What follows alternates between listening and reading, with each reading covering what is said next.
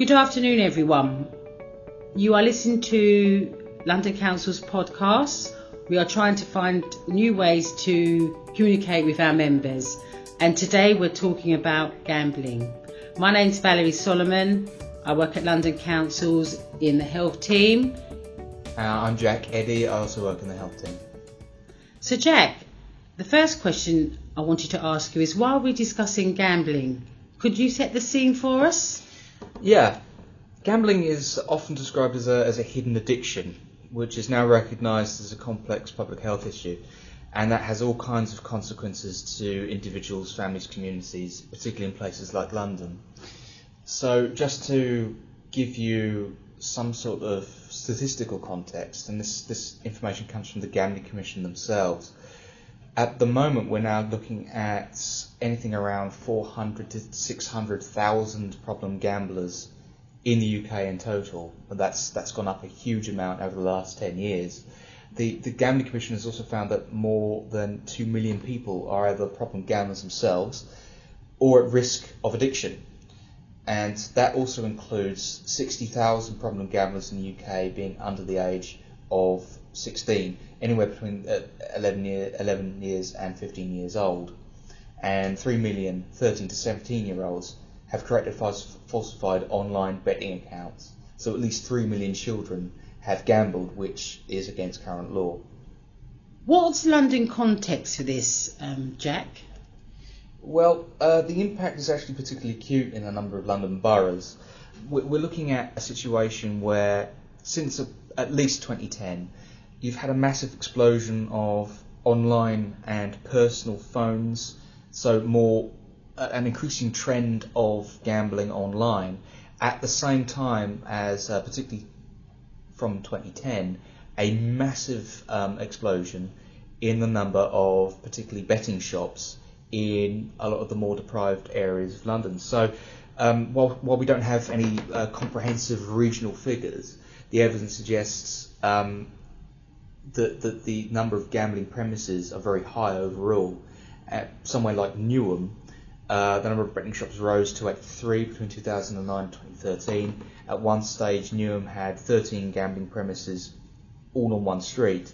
And in places like Barking and Dagenham, which we'll be looking at more closely, which of course is an area of high deprivation, the number of betting shops increased by 21%, and I think in some places like Newham that percentage was higher. I should also probably mention at this point what the impact of fixed odd betting terminals.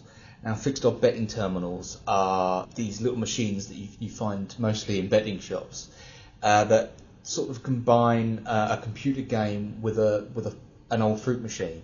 So they are set up like computer games, and they are addictive like computer games. They also allow the individual participant to gamble a maximum stake of £100 every 20 seconds, which has potentially a massive impact on personal debt, but also becomes extremely addictive.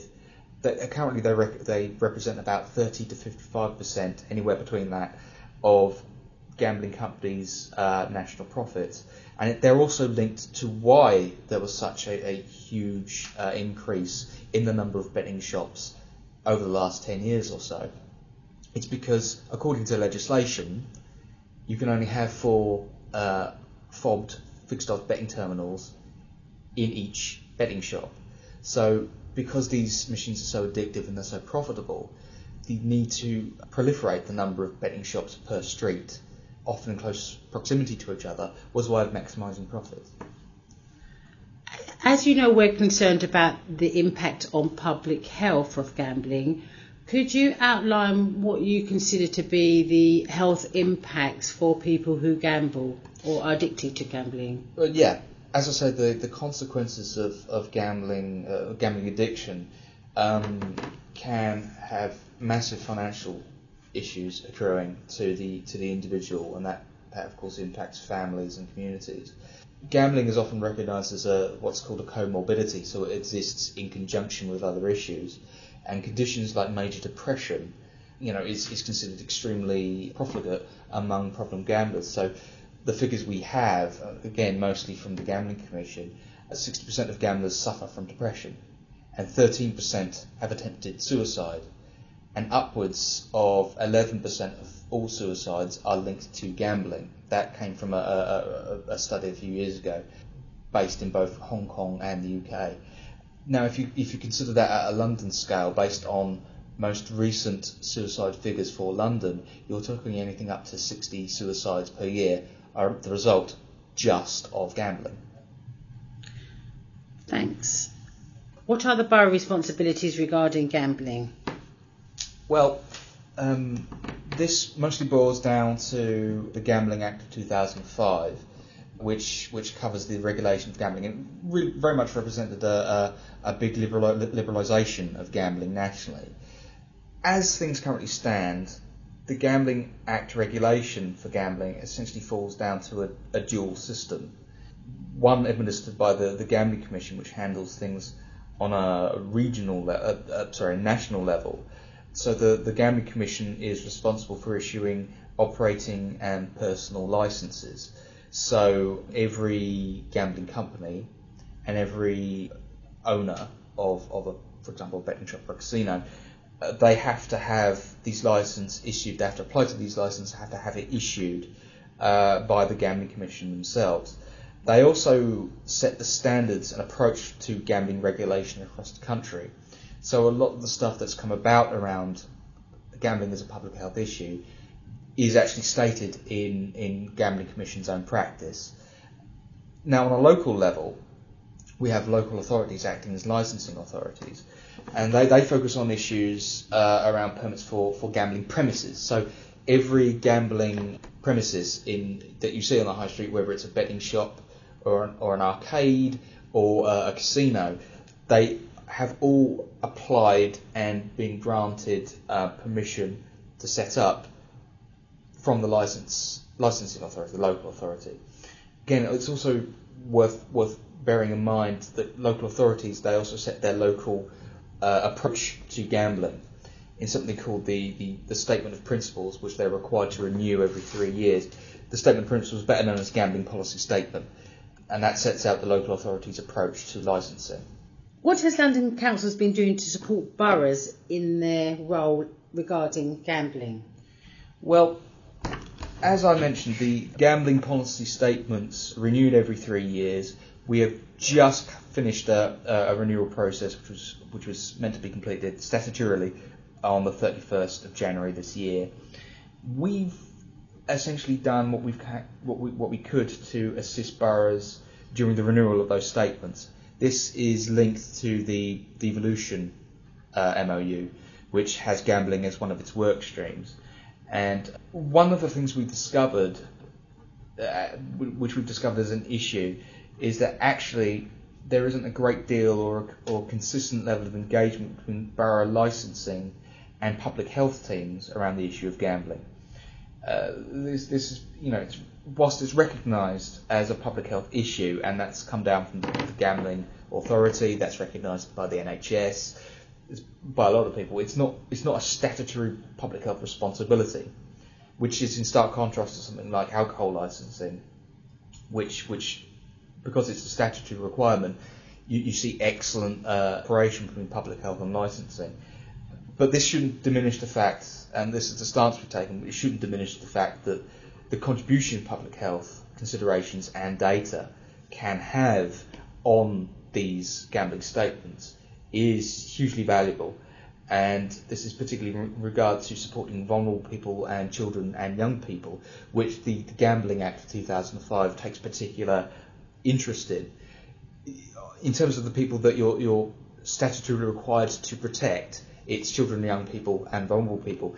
And what we found is that in areas of effective practice like Barking and Dagenham, the fact that vulnerable people, as stated in legislation, is not defined.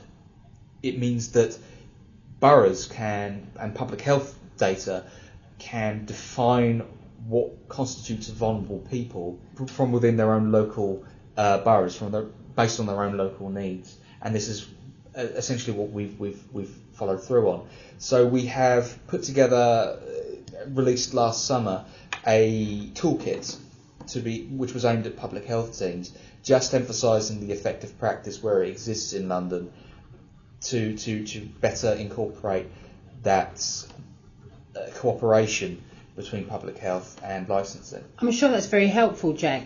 What are our next steps in terms of the things that London councils may wish to do to support boroughs? Well, what we've been doing is we've been, first of all, reviewing the impact of the toolkit. Working alongside PHE London, we have also set out a criteria of best practice.